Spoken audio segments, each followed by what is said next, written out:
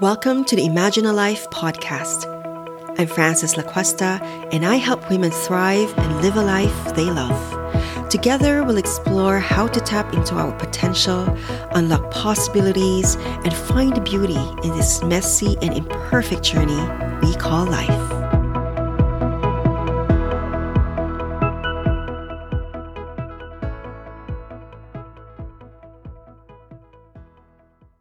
So hello, dear Imaginals. Today I'm with my friend Cecilia Mzvondiwa.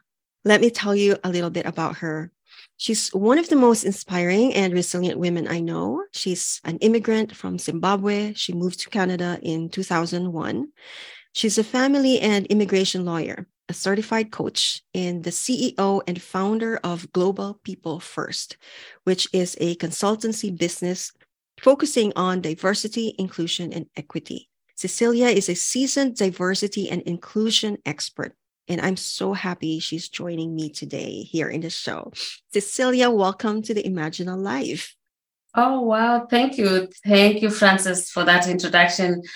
I am honored to be here, and I'm so glad that you invited me. You inspire me in many ways. One of the things that I've learned from you, and I always think about it, is the quiet, big impact that people like yourself have. And I've always seen you as a powerful influence in your own way. So thank you. Thank you so much, Cecilia, for those kind words. So I'm really looking forward to this conversation because I know we spoke about this 2 years ago, right? During the height of the pandemic. Yes. Yeah. And I know during that time you were writing a book and you were telling me about it. And we had this conversation and you said, okay, once you have that, let me know. And then we can do this. And finally, after 2 years, we are here. And yes. Yeah. That's and later on, you're going to tell us about your book. Yeah. I'm really excited about this conversation because of what you bring to the table. I believe it's really so important, especially for immigrant women and people of color like us, right? Who want to become effective leaders especially here in the West. So, but before I go to that, to talk about leadership, I want to start from the beginning. You have accomplished so many things in your personal and professional life. So we mentioned it earlier, you moved from Zimbabwe to Canada, but you're also a lawyer. You're an entrepreneur. You're now a book author. And most of all, you're a mother. So how do you juggle all of them together? And what is the journey like? Yeah, that's an interesting question. So thinking of where to start, I think I have always believed that I've been blessed immensely in my life. I am of Christian belief, so I believe that God has blessed me in many ways because I have been able to experience different things in my long, short life. And I'm like, wow, this is when the time comes for me to finally rest, I can say I have been privileged to experience and to do many things. So I was born in Zimbabwe, as you said, on a family. We had 8 siblings, so 7 girls, 1 boy. And just to what I would call, kind of humble background, my parents were both not working. It was during the British colonial time. Mm-hmm. And they did what they could as subsistent farmers to take care of these 8 kids. And I'm number 6 of the 8. And so one of the things I really appreciate about my dad, he was a progressive man of his time. We come from a culture that, kind of would require value boys more than the girls. But my dad insisted that he wanted to send his girls to school. So we were privileged to be sent to school. I did go to a Catholic boarding school.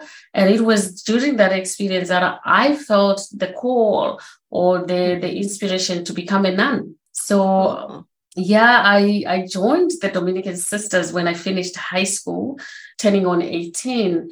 And I stayed with the Dominicans for 10 years. So the prime of my life I spent in the convent. At first I used not to talk about it, but now because I realized it was an experience that shaped and made who I am today, it's an experience that I cherish because I learned a lot about myself. I learned a lot about how to live with others, about God, and about Christianity in the world. And so I really appreciate the time I spent in the convent. So I did make a decision to leave, and people always ask me, why then did you leave? I think the biggest decision, like push factor for me was when I shared with the nuns that I wanted to be a lawyer. And they said, unfortunately, you cannot be a nun and a lawyer. And I felt that this was a stronger calling for me, because access to justice is something that is strong for me. And so I decided to leave that life. And then that also made me make other decisions. I left the convent and I left the country. And so I left Africa and came to North America to start a life. So that's the background of where I come from, where I've been, what I've done in terms of my early life. And then when I came to Canada, it was, I underestimated the change, because I was going through a double transformation, living the life I had known for 10 years in the convent, and then living the life that I had known for the rest of my life. In my 20s, I had lived in Zimbabwe. And so when I came to Canada, I struggled because I felt, for some time, I felt like I had fallen from grace, but I didn't realize that it's just a big change from one country, one continent to the other, one kind of life to the other. And then I say to myself, wow, what is it that I feel God is calling me to continue to do? Because leaving the convent doesn't mean losing God's call. Right. So I was like, let me revisit that which I felt God wanted me to do. And I have always felt that I need to bring other people, to add value to others by providing leadership, by providing my own services in different ways, especially women. So I've been very, very passionate about what I can do to improve my own life as a woman, but also influence the life of other women. So that's in a nutshell, just in terms of what drives me and why I do what I do. And then we can talk more about how I'm doing it now. Yeah. Just in case. But Yeah. Yes. Yeah, and you became a lawyer, and I think you got your license. Was it like just 2-3 years ago? Yes. What was it? Yeah. Yeah. So what happened was that when I came to Canada, I kind of got lost, because I was like, well, where do I start? What do I do? I needed to pay the bills, and so I did different things. So the first thing, I went back to school, and I had graduated in Zimbabwe. I had an honors degree in philosophy and religion. So I was teaching in Zimbabwe, because you could teach with that. So I taught high school history. When I came here, I was like, I don't know what to do next. So I ended up going to school, and I did a political science master's degree in an area called human security and peace building. Wow. And because I really wanted to serve in a different way, and I was hoping to work in the humanitarian field with agencies like the United Nations, Care Canada, or these agencies. So in that program, we had a field experience that we needed to do. So we went to Uganda as a cohort, as a class. We spent 30 days in Uganda, and we went to a hotspot. So this was an area where there was war between the government and the rebels. So we went to northern Uganda, and what I saw there was what changed my way of thinking and my trajectory. I had never I had only read about the effects of war, but seeing it live for me, like seeing people who had lost a leg, an arm, nose half cut, an ear, and villages that were annihilated, was too heavy for my heart, and it told me I was not able to do that work. So I finished the program, but what it did, it inspired me to go back to my original idea of wanting to be a lawyer, because this time I was like, okay, I want to work at the International Criminal Court at The Hague and prosecute people who cause these kind of sufferings to others, like war, mass murders, wars, and things like that. So I went back to law school, and with the intention of becoming an international criminal lawyer and working at The Hague. That was my dream. And so when I went to law school, again, I was like going into, because what you do when you're in law school, you do the rotation. So when it's family law, you do the family law rotation, go to court, observe the proceedings and stuff like that. When I observed the criminal proceedings, I was like, okay, this is now validation that my heart is not strong to deal with these issues. And so I did not continue to pursue criminal law, but I just finished to practice law. And right now I practice immigration, family and human rights, which is tied to what my passion of also of diversity and inclusion. So that is the journey that I have done. And I, like you say, when we talk about what you're doing this and one and do you're practicing law, you're doing diversity and inclusion, you're parenting, and you're doing these. It sounds like a lot, and it is a lot sometimes. But here's what I discovered is that when you're doing something that is your passion, it's not work, it's your way of being. So it's my way of being. I know I'm talking to you today. Tomorrow I'm talking to a church that has invited me to say, tell us more about how can we as a church practice diversity and inclusion. So when I do that, I'm not working there. Asked, how much are you charging? I said, you know what? I could charge you, but because I'm a Christian, you are a church, I sometimes do pro bono things. And so that's why for me, it's a passion, it's a way of being, and I can juggle it. It's not, sometimes it is challenging. Yeah, I mean, yeah, that's true. And you were talking about it. I was like, wow, you're doing a lot of work. And these are very important and vital work. Yeah. And we are so glad that we have someone like you who is out there doing this. And, you know, I mean, when we tell our stories, it seems like it's easy, right? Just like, okay, this is the story that I have, etc. But what we sometimes miss out are the actual experience of what it was like when we had to overcome something. And so I think one of the things that I'm curious about is that I'm pretty sure there's a lot of challenges that you have encountered, like hurdles you have to jump over to get to where you are right now. But if you can think of just one of the biggest challenges that you've had, what would that be, especially as an immigrant woman and woman of color? Yeah, that's you're so right. There's so many challenges that we all face as humans.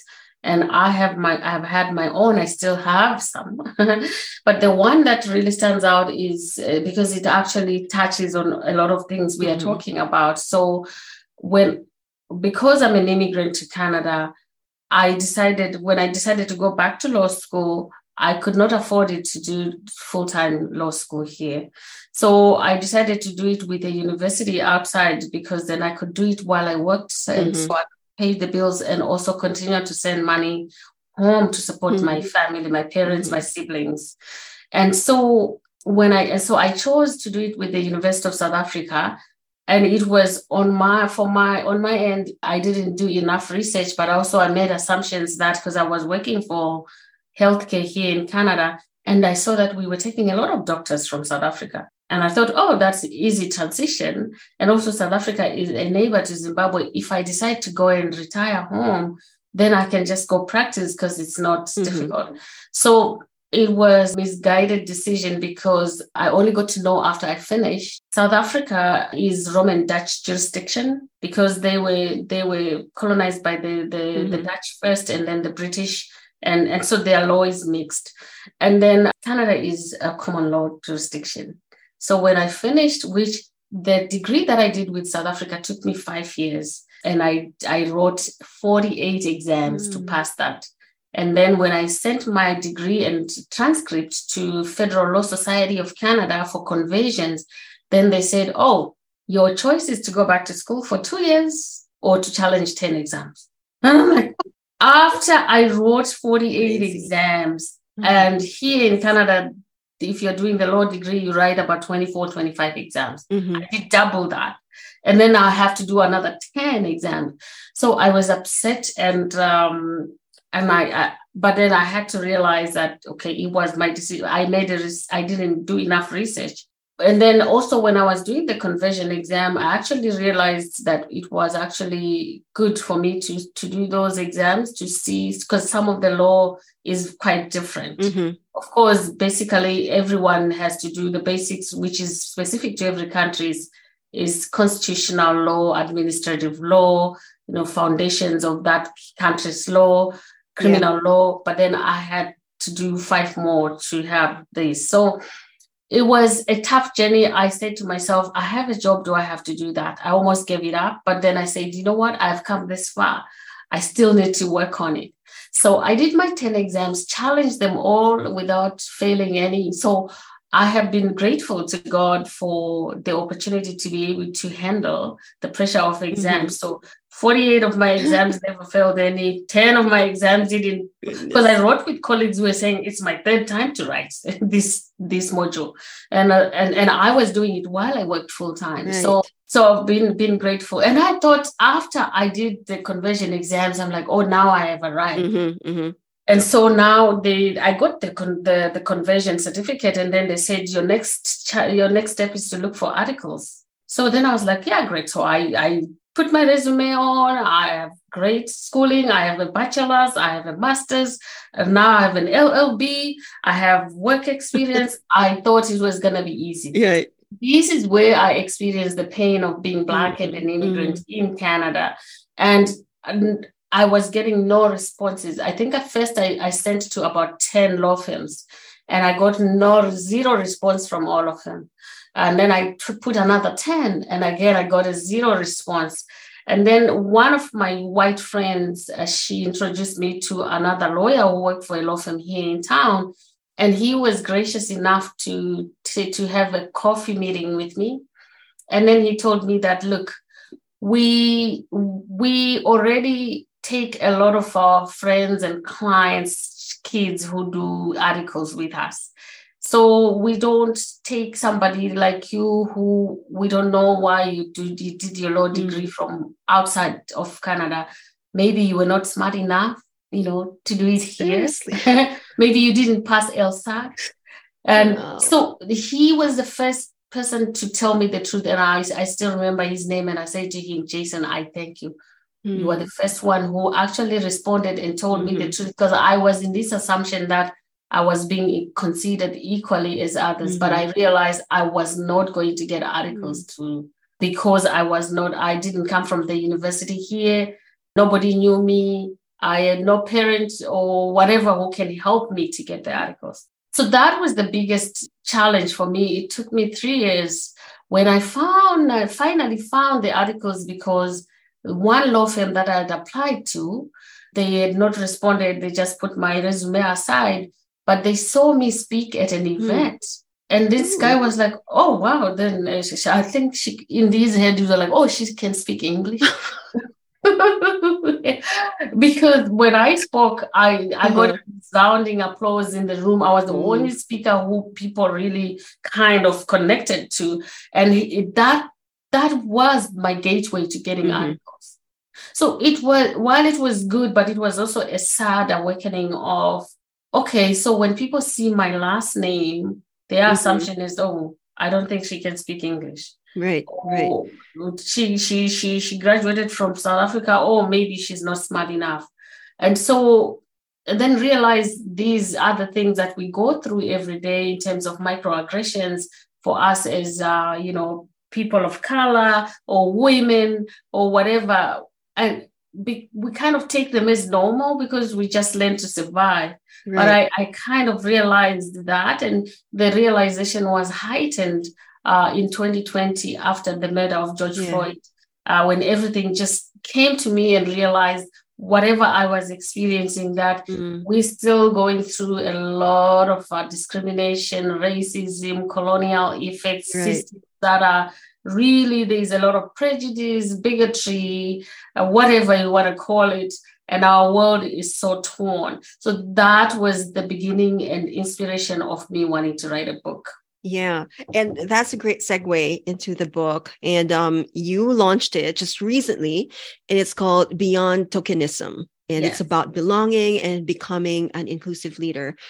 And you spoke about the inspiration on that book and how it eventually came into you writing the book. And the things that you have spoken there, I can relate to it so much. Also, as an immigrant from the Philippines, moved here in the States about 8 years ago.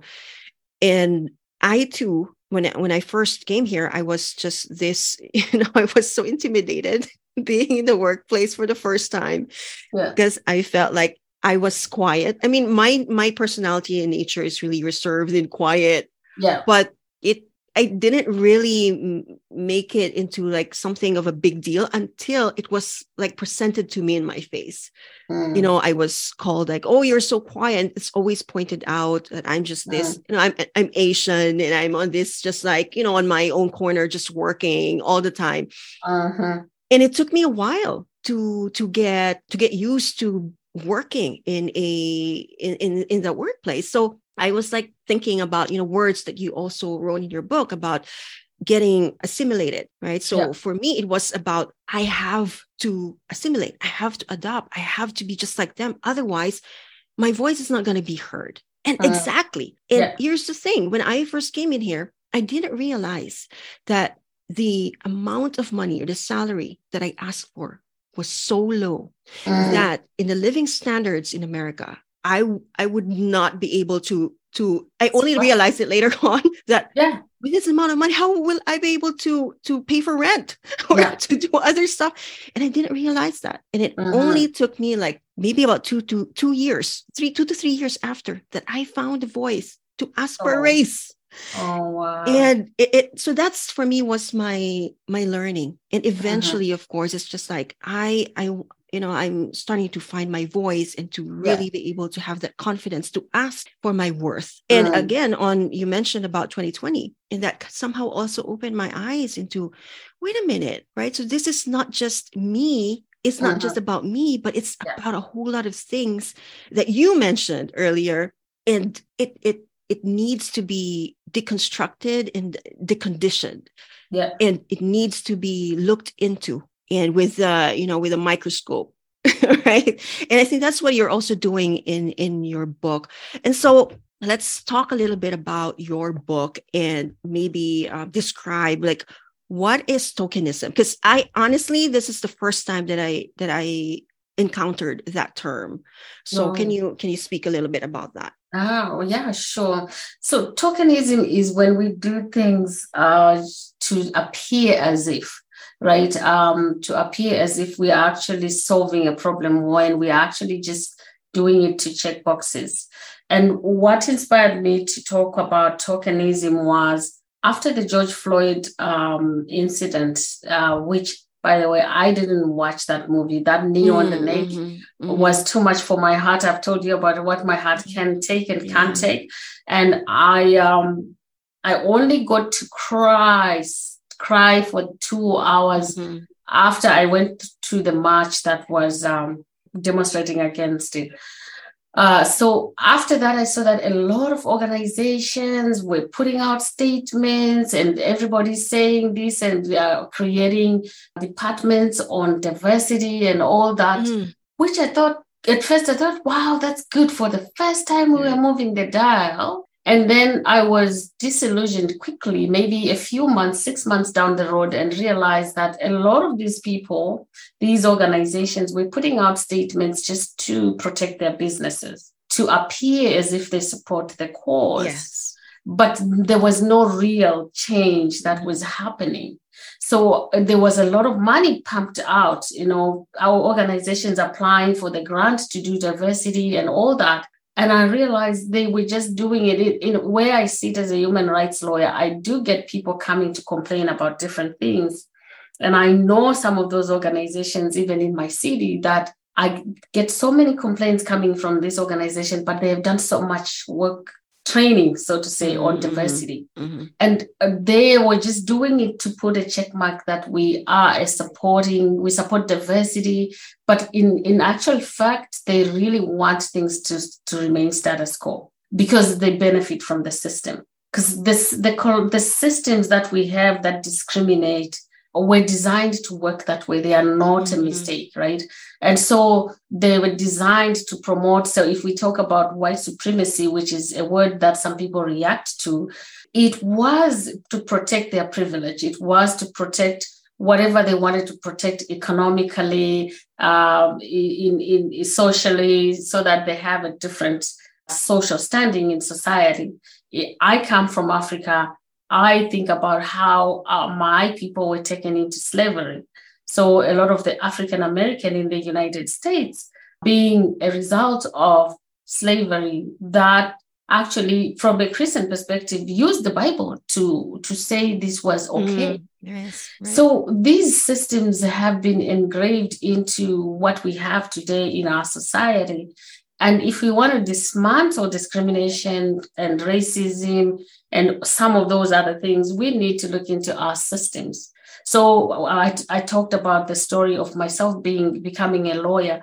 For you, the Western world here in America, Canada, in order to become a lawyer, you need to write the LSAT exam. That's the one that pre-qualifies you. I did it. I passed the exam, but I look at it now in hindsight and I see what is in the exam. It is also an exam that is designed to be only to accept a few, and people who are not grown up in North America would fail it, not because we are not smart, but because they ask things in ways that are not familiar to us. Right. So that's how we talk about systems. So when the organizations and governments say they are diverse, they want a minority, they want different people to apply to their positions, what they put in the job postings. It's also tokenism, because in reality, when the hiring is being done, and I talk as someone who have sat on many interviews, you have done many, what we call them, when you are sifting through resumes and you're shortlisting. I have seen how people will look at just the last name of somebody and disqualify the resume. I have seen how people look at the name and, oh, this person went to the same school like me, right? Which it's unconscious bias about, what you're familiar with. You think it's something that you go with, and that's how our brain works. Right. So when I talk about tokenism, I'm like, okay, let's go beyond checking boxes to actually saying, how do we, in our community, in our organizations, in our workplaces, in our churches, wherever we come together, how do we actually see? So to say, I can see you, Francis, and it's okay to be introverted, and it's okay to be quiet. I want to leverage what you bring without wanting you to assimilate to be extroverted or to be white, or to be African. I want to accept you as a Filipino. I think that's what I'm hoping. When we go beyond tokenism, we can see people for who they are and accept them for who they are.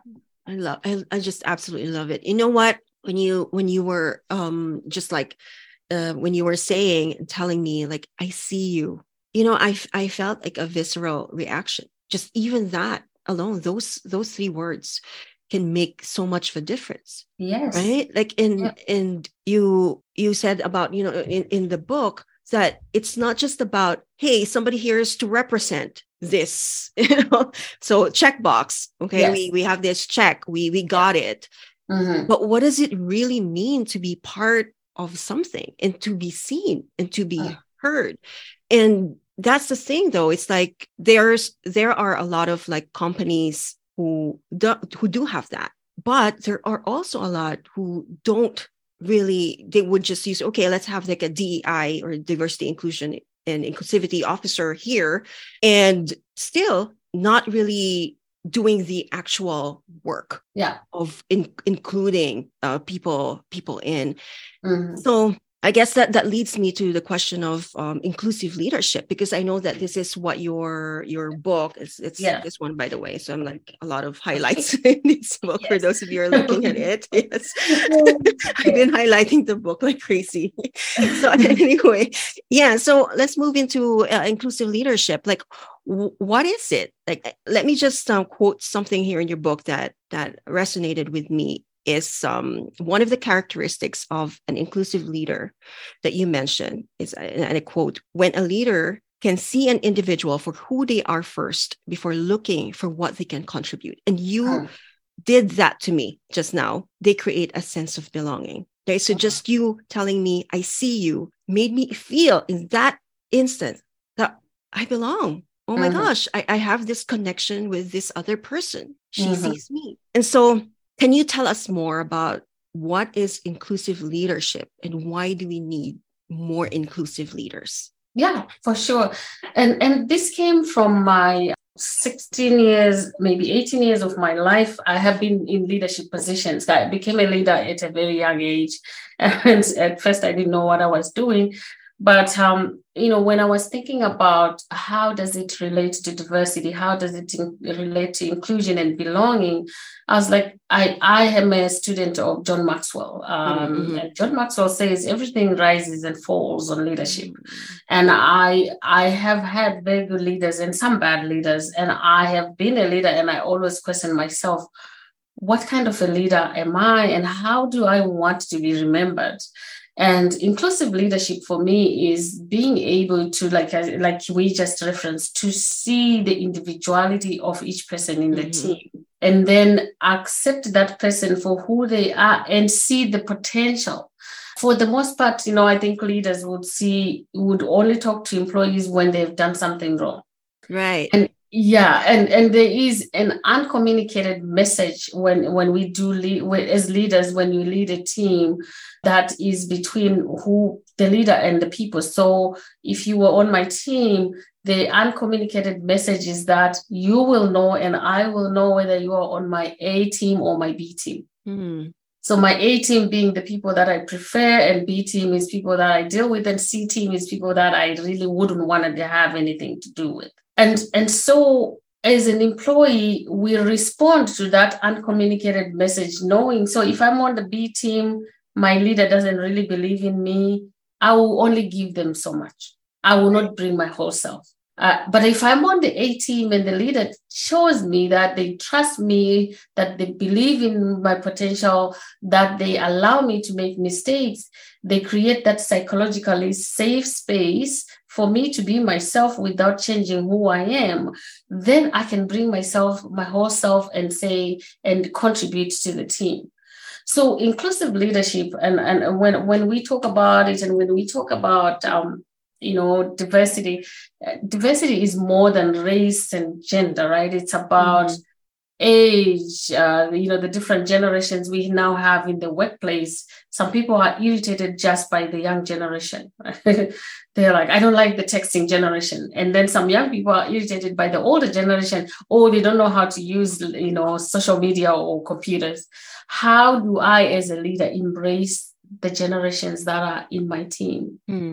How do I, as a leader, embrace people who have different disabilities? How do I, as a leader, embrace different races, different genders, and all of that? And how do I embrace people who think differently from me? So neurodiversity that we talk about, because some people think that to be successful as leaders, they should hire people who think like them. But then your team won't grow, you won't innovate if you only put yourself around people who are like-minded. Yeah. You also have to appreciate people who challenge you and think differently. And so inclusive leadership is all of that. But one cannot just wake up and become an inclusive leader. So what are the ways that one has, because it's a learned skill. You can learn to become an inclusive leader. I wasn't always inclusive. I come from a country which does not recognize gays and lesbians. You actually get jailed in Zimbabwe if you profess yourself to be that way. And so at first and I was raised by Catholics as well, who don't believe in that. And so I did have my own phobias. I did have xenophobia. And then I traveled to Canada in November of 2001, just after 9/11. So I had a fear of Muslims. If somebody had a hijab and I sat next to them on a plane, the whole time I'll be troubled about, is this plane going to come down? So we can all have these fears, these biases, but it's about awareness. Am I aware of my own biases? as a leader, and how do I deal with those biases? One of the things that I have found very effective in dealing with my own biases is engaging in a conversation and getting to know that which I'm afraid of. Mm-hmm. So I have had to have conversation. I sat next to a Muslim woman going from Vancouver to Auckland, New Zealand, which was 14 hours nonstop. Then I thought, if I'm going to be, in trepidation for 14 hours, thinking that this woman next to me has a bomb, it's going to be an unpleasant 14 hours. So I engaged in a conversation with her just to understand. I said, you know what? I did study. So my first degree, I studied religions of the world, including Islam. I thought I was a more open-minded person because I studied about religious pluralism.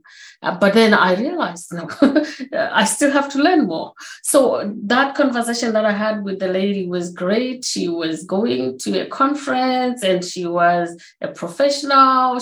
We had a lot of things in common.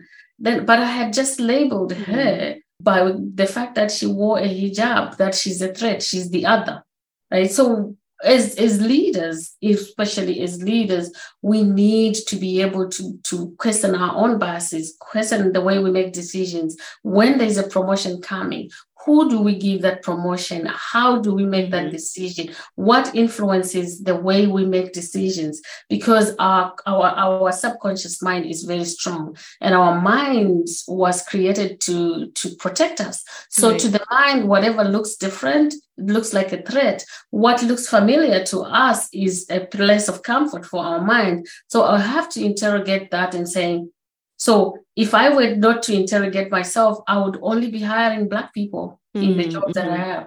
And in the past 14 years that I've been in my leadership position, I only hired one Black person because my focus was on the best candidate for the job, not about the person who looks like me or sounds like me or whatever. So that's the challenge. It's not easy to be an inclusive leader. But if we become an inclusive leader, it just makes things so easy. It improves the bottom line. The team performs more effectively. It makes you look good as a leader. I have been a leader for as long as I have been, just because I have seen and appreciated what the people that are in my team, and they have made me look good. That's how I have survived. Yeah. I mean, you mentioned a whole lot of things here, and I'm just like scribbling all of that. But I want to backtrack a little bit because there might be some who are listening to this who are not really familiar what it means for what is diversity, what is equity, and what is inclusion. So maybe let's just define that for those who are not. So can you give us a definition for each? Yeah, for sure. So, and there's a lot of definitions around, as these are topics that are topical, meaning that everybody's talking about these in our day and age.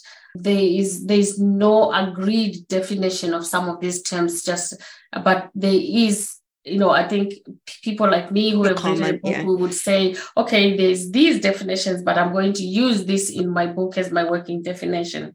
So a lot of people have said many different things about diversity. I look at diversity as the DNA of who we are as human beings in the creation. Because if you look at the planets, for example, that roll around the sun, they're all diverse. Mars is different from Jupiter, and Earth is different from Saturn, and there's no one planet that is the same. So the design of our life is so diverse, and the diversity is what enables us to live. If you look at the human body, right, for example, the eyes are different from the mouth, from the ears, and they all have different functions, but they're key to the function of the whole body. I injured my little finger 2 weeks ago, and I was like, it's just a small pinky finger, but I don't understand why my body is feeling pain. So much pain. So much pain from my small little finger. It's just our design as human beings. We are designed on diversity. And so diversity, when we talk about diversity in terms of people, we are talking about all our differences, the differences that make us human, whether we are man or woman, whether we are young or old, whether we are disabled or not, whether we are skinny or fat, whether we are black or white or brown. all these things that we see, and the unseen things in terms of our culture, in terms of our how our minds work, and all those things that make a difference. So diversity is about differences. It's the reality of how we are made and what our world looks like. And then inclusion is a choice. It's how we choose to invite people into our groups, because as human beings we make these in groups, out groups. So inclusion is how to, so for example, yourself who traveled from the Philippines to the United States, how does the community include you, involve you, so that you feel you belong, you are at home? So inclusion is how we remove barriers, for people who were traditionally marginalized, and allow them to participate in the economic space, in the education space, in the job space, in whatever. So inclusion is more about removing the barriers, having people participate. Mm-hmm. And then belonging is a more recent term that has been added to the diversity and inclusion world, and I'll go back to equity afterwards. Belonging is more about how myself as a person feels, because one of the things that I've spoken about with leaders is that, my team feels they belong. I'm like, how can you tell that? Because that's a personal feeling for each member of your team, not you putting a judgment on it, that people feel included, people feel they belong. So a sense of belonging is when, because belonging, if you think of Maslow's hierarchy needs, it's number 3. We need to feel that we belong somewhere in order to be human, because we are social beings. And COVID-19 taught us that this is in our DNA. We are social beings. We want to interact with others, but we also want to belong to social groups, right? So a sense of belonging is knowing that I am accepted for who I am without having to change anything about me. And then equity is different from equal, right? So we cannot create equality in the sense of what you need is different from what I need. So we cannot talk about equality, but we talk about equity. So we both need to feel that we have equal opportunities to a job. So how do we remove the barriers again to make sure that we can participate equally in this? So equity is more about if there is going to be opportunities. So if you are looking for a place to rent, for example, I have had people here in Canada tell me that they apply, when they go to the office and the person sees that they are Indigenous or Asian or Black, then the person says, sorry, it's taken. Not because the place is taken, but because, I don't want to rent to an Indigenous person or a Black person or whatever. So that is where there is privilege, and then there is no equity, because then these other groups struggle to get things like accommodation just because of the visible out, how we look or who we are, and stuff like that. So equity is having people be able to access services without being discriminated for who they are. So those are the differences in the terms. But what I have done in the book, and that what I said, my book contributes in terms of language in the space of diversity, equity, and inclusion, is to say when we talk about diversity, we are talking about the human race. So diversity is about the human race. We are one human race, but we actually present in different ways. We are one human race because as human beings, we all want the same things. We all want to be loved. We all want to belong somewhere. We all want peace. We all want, for the most part, we want the same things. And our makeup, our DNA is made up of the same things. We all have white and red blood cells. I'm yet to see a human being who operates differently. We all have the vital organs of heart, lungs, whatever. So we are a human race. So that's diversity. So in our diversity of being Black, Asian, Middle Eastern, white, Caucasian, whatever, we are all human race. That's my definition of diversity. And then when we talk about equity, it's about our human brain. So our human brain is the one that discriminates. It's the one that creates barriers. It's the one. So when our human brain, as I said, it was created to kind of protect us. So how do we become aware of those biases that creates barriers, and how do we remove them? That's the only way we can achieve equity. And then belonging is, and inclusion and belonging is about the human heart. So it's how, as you know, as human beings, it's about feelings, right? So if I feel that I'm accepted here, I'll open up and I'll stay. If I feel that I'm not being accepted here, I'll close up and I will not stay. So it's about the human race, the human brain, and the human heart. So that's what the book is talking about. I love it. How you're able to like make it simple for everybody to be able to understand. And I especially love when you said, you know, belonging is about the human heart. And that's what I've been getting from your book. Pretty much. It's like treating people as humans first. Right? It's not just looking at them because of their color or different types of personality or religion or whatnot. And to see them as humans. And you said it, that we have the same makeup, right, as a human race. And the difference is that, right, we have our human brains, which is discriminates, right? And there are some things, right, that, you know, we are conditioned, right? So there's so many things that affect that or influence that. And it takes years and even a lifetime to dismantle, right, and to condition ourselves. And one of the things that you said is to bring awareness. And I think this is what we're doing here right now, that if there's anything that we could give people this opportunity to just bring awareness to, what kind of judgment are we bringing into our work? Are the people who lead us, or the people we lead or manage? And not even just in the workplace, right? But on day-to-day instances when we see people in the streets, right? So even, like, for example, because I mean, we're very judgmental.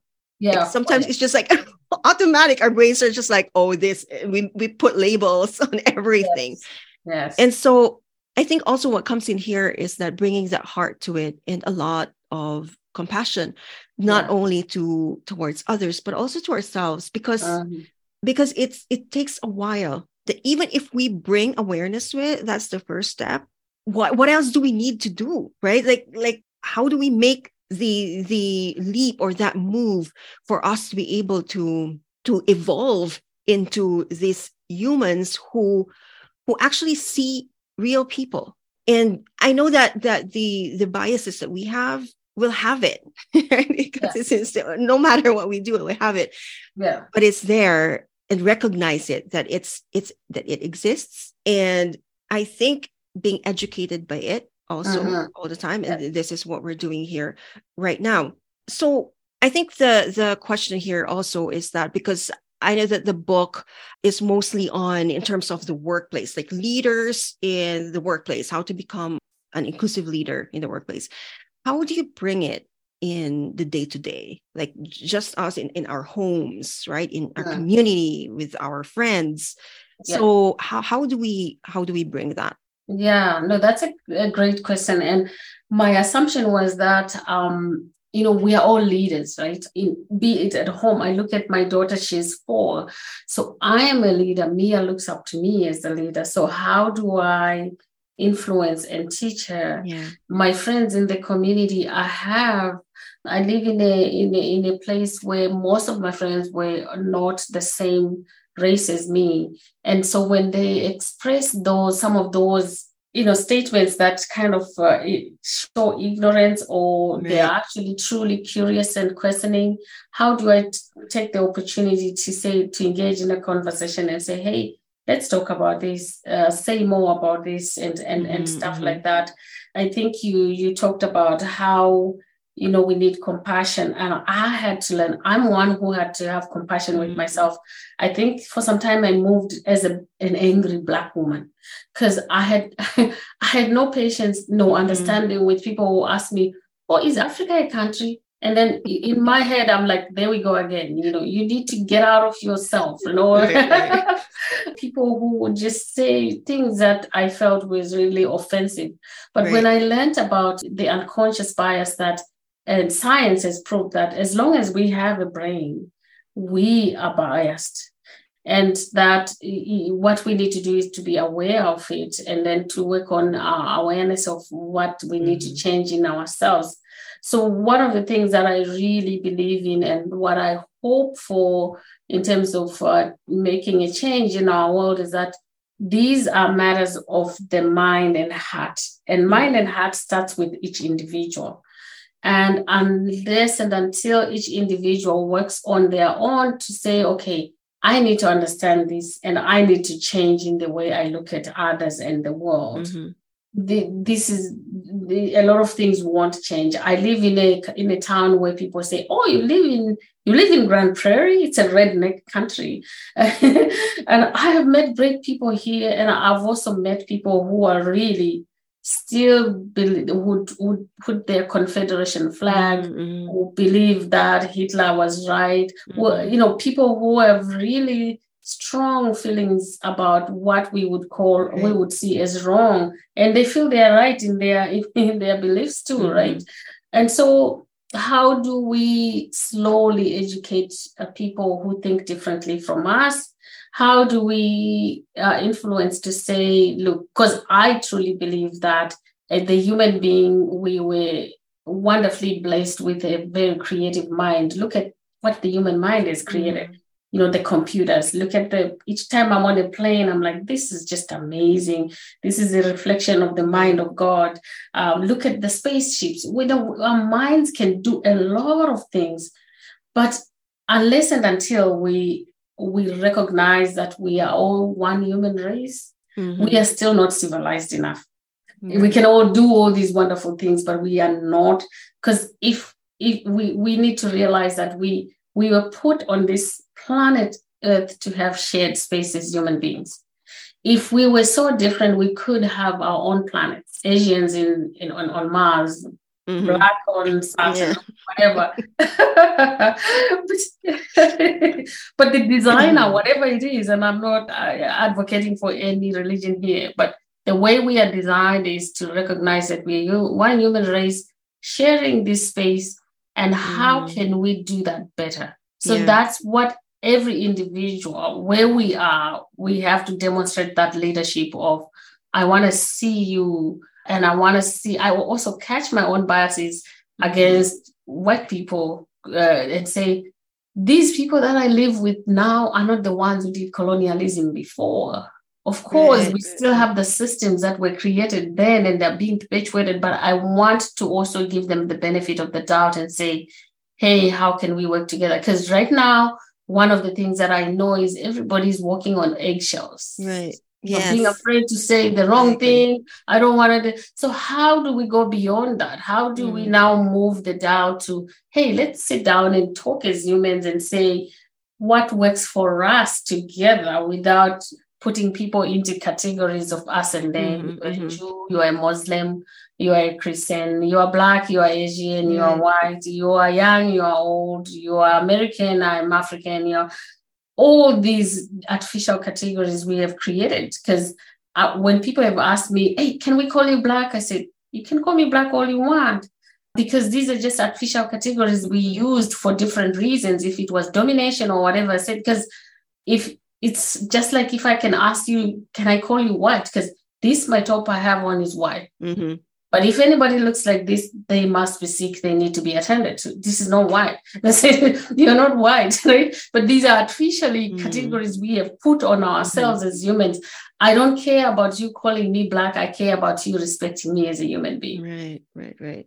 So those are some of the things that I hope my book will start to encourage people to have those brave conversations where people speak truth to power. We can come together. Yeah, thank you for actually mentioning this, on how do we educate ourselves, especially with those who we feel are different from us, right? It's like us and them, and it's like on my end, it's for those who have different beliefs as I do, for Mm. those who, in terms of like the people we support, right, in Yeah. politics or government, right? So Mm. it's right now there's a lot of division. Right here, Oh. it's just like it's like us and then you're them, Mm. and sometimes I would avoid just reading the news because because each time that I read something that's just I feel it's against what I believe in, and Mhm. I feel that expresses a lot of oppression and domination. Yeah. It's just, I mean, it's like a knife to my heart, and it's really painful. So how do we like move? Yeah. So the question is like, how exactly do we work with that? Because I mean, that's very real. Like we read the news all the time. It's like people believe different things. And Yes. like you said, there are people who are so fixed on that. No matter what you say to them, it becomes Mhm. just like, it becomes a war, right? They're not the type who would sit down and actually listen and talk. Mm. So for those who are like going through the same things, that are also avoiding conversations and Mm. conflicts that you mentioned about, walking an eggshell. And I feel that same way too. It's like, I'd rather not deal with this because I don't like to have to deal with that. Do I really want to spend energy on that? Things like that. But Mm. like you said, it's also important to put it out in the open and have a conversation about it. So Mhm. what can you say about that? Like Yeah. differences. Those are really good questions. So first of all, to respond to we do live in a very polarized world right now. Yes. We've seen that in politics. We see that in our social circles. So for example, during COVID, we had more families being fragmented because some believed in the vaccine, others not. So the pro and anti-vaxxers, and then we have the spectrum of being in the right, left, or mid center. And then we have other racisms and other isms that Right. have already been existing. So it has increased the polarization. And it can feel overwhelming. And some people have done exactly what you say, to say, you know what, I don't want to spend energy in this. I just mind my own business and live my life. Yeah. I think the kind of compromise to that is that we have to choose the hills to die on, right? So there are sometimes situations where you feel you're just going to use energy, it's not going to help anyone. There are also situations where there are opportunities to speak up and stand up. Yes. And then there are opportunities where we have to deal with ourselves to say, we know we cannot make another person do things or change, but we can only change ourselves. So the change is how we respond to things like that. In my capacity as a lawyer, I've had families who come back and say, my husband said he's not paying child support anymore because I took the child for vaccination.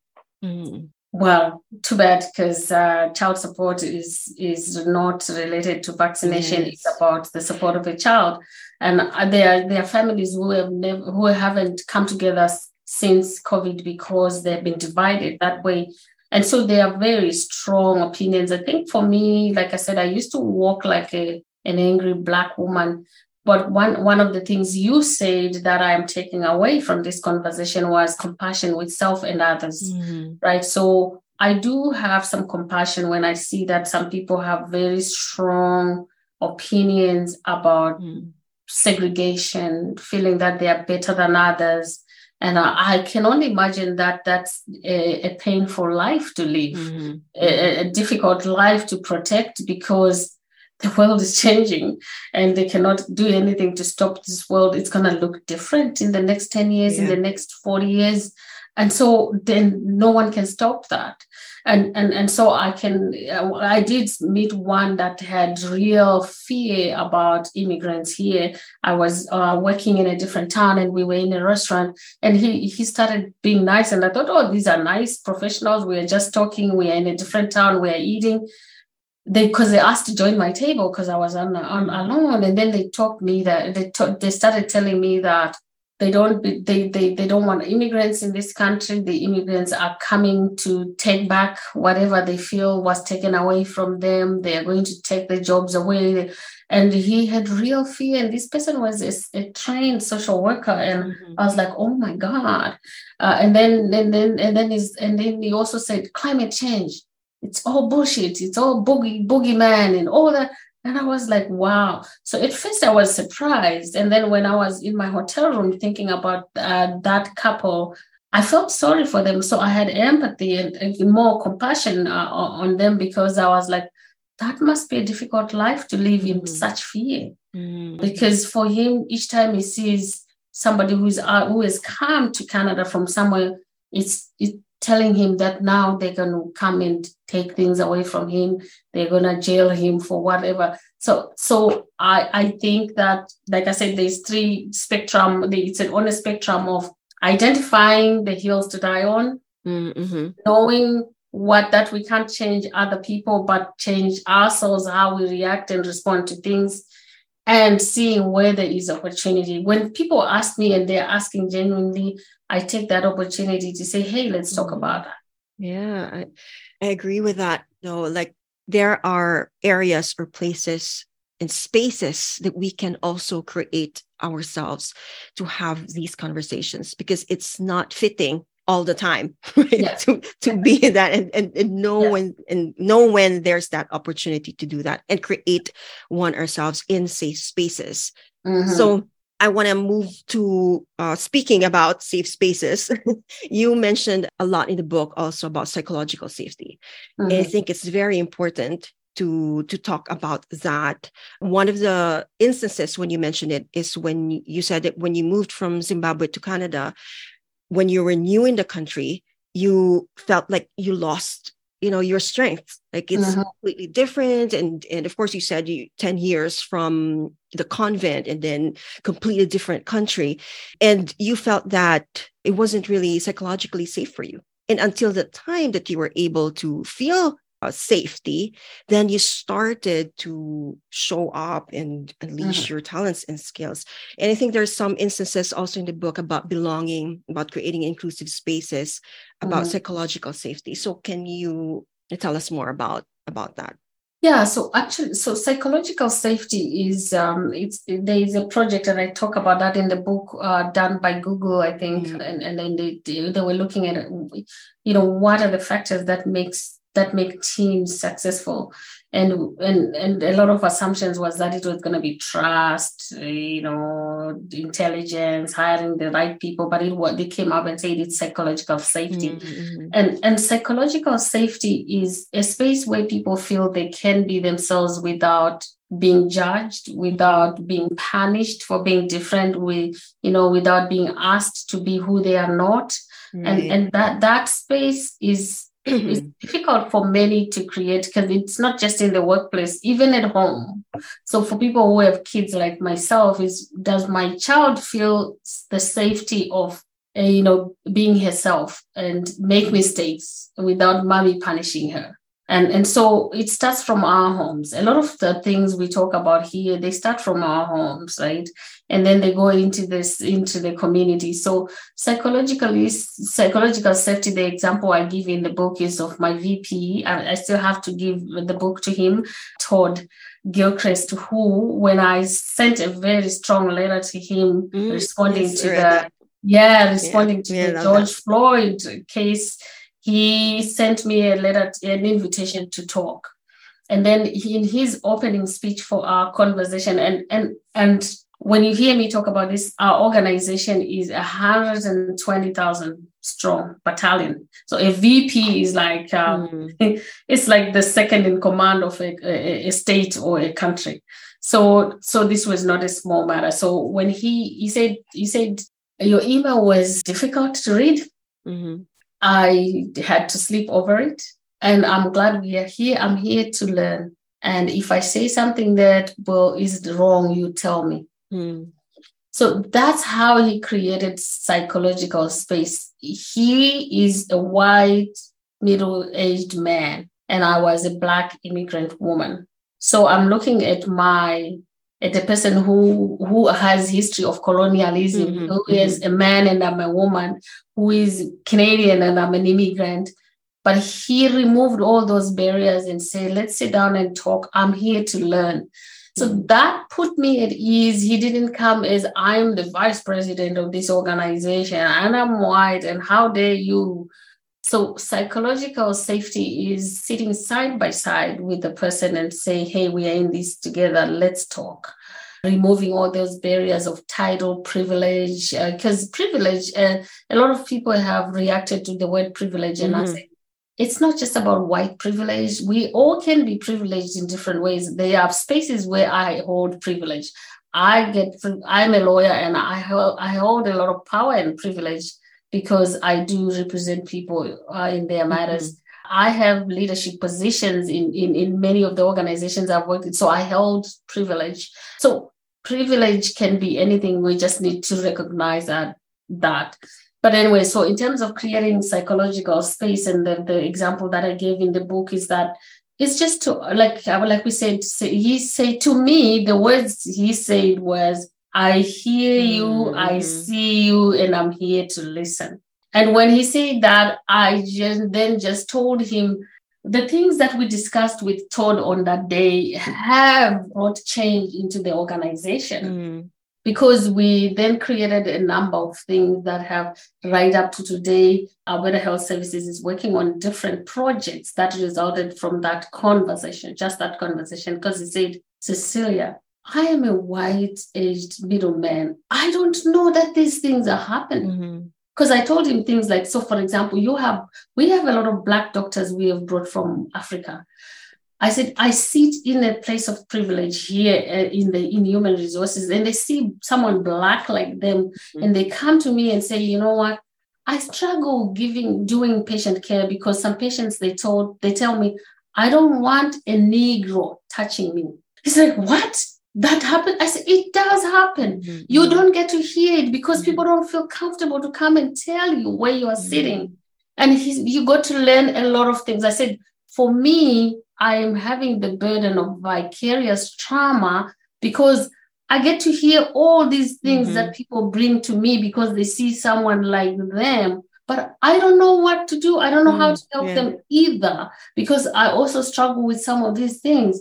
And it's like, thank you for telling me something that I didn't know all along. And I said, so for myself, one of the things, I feel like I belong nowhere because I work, for the most part, I sit at tables with white people. I am Black.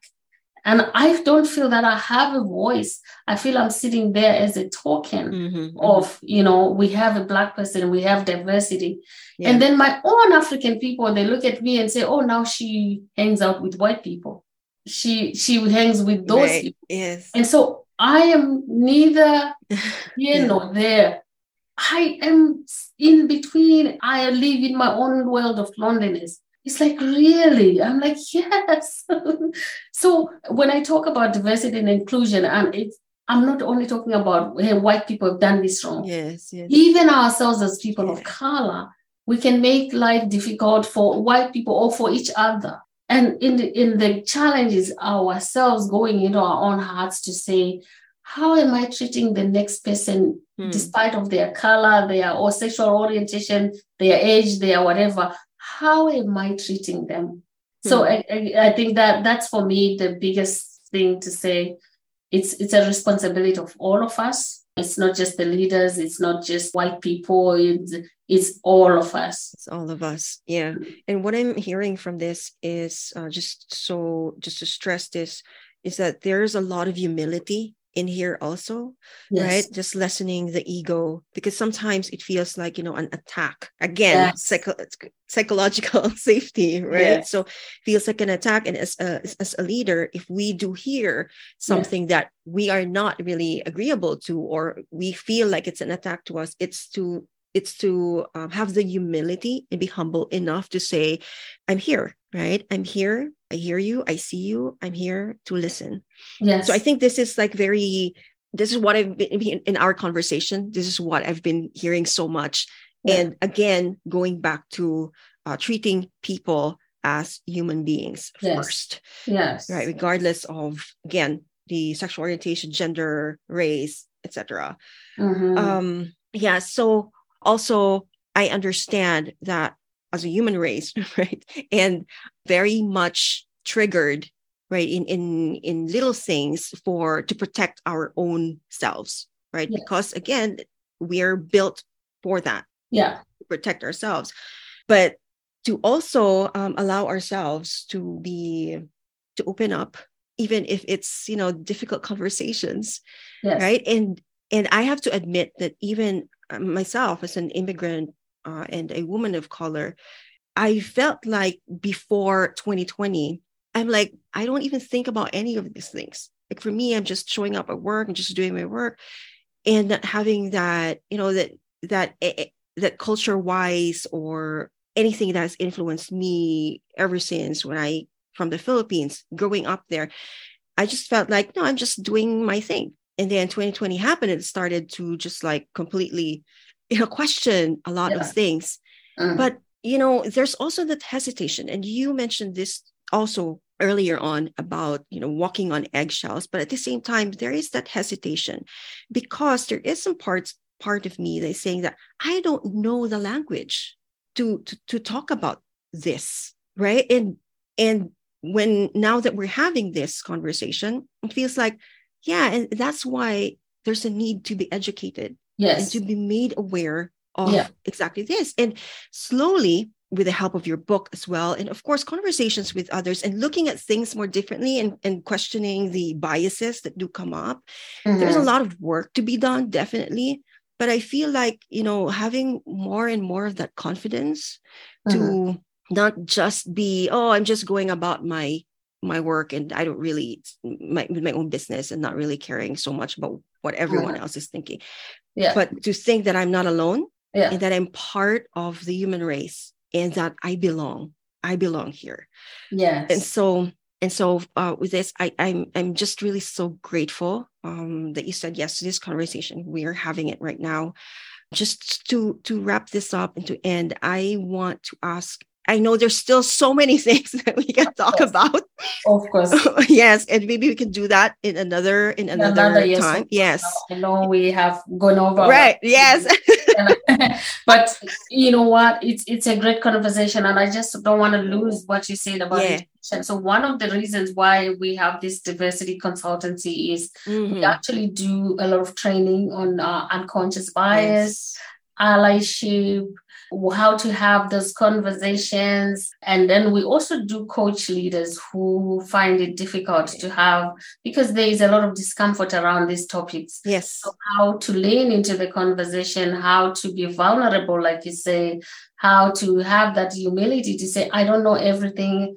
I don't know what I don't know, and help me learn or understand all those things. So we do have, and I know many people do that as well. So there is help, there is education Mm-hmm, mm-hmm. around. And then, of course, like I said, we do one-on-one coaching as well, but we're happy to do work with communities, with organizations, just to help to have a starting point of creating some safety and comfort in having these conversations. Yes, wonderful. And so glad that you're doing that. Yeah, And I'm definitely going to share your website and the place to go to if anyone is interested to work with you and your team that would about be that. great. Yeah, Yeah. that would be And awesome. we can also share the link to the book if Oh, anybody. yes, of course. I'm going to share you. Yes. I can share the link to your book. I will do that. Yeah. Yeah. So Wow. before we end, Cecilia, is there anything that you would like to share that we may not have touched on during this I interview? think for the most part, we touched on the Mm-hmm. highlights of the book and what I would like to share in the world. I just want to highlight that we don't often think about people who live with disabilities. Yes, yes. It's really important. In my practice, I do see a lot of discrimination. Even the way our systems are built, we have very few things where there's accessible Yeah. washrooms that is there, but many times. And then I am also seeing a lot of discrimination against people who are aged, like the elderly, people who are experiencing homelessness. Yes, yes. So I'm just inviting people to be mindful of we don't know what brings people to the state that they are in. Then we if you think of the iceberg analogy, that we judge people based on the 10% of what we see from the outside. We don't know the 90% that is buried under the water. So let's remain curious. Let us think about how would I want to be treated if I was the one in that space. And I think that's how we can contribute to a better world. I love it.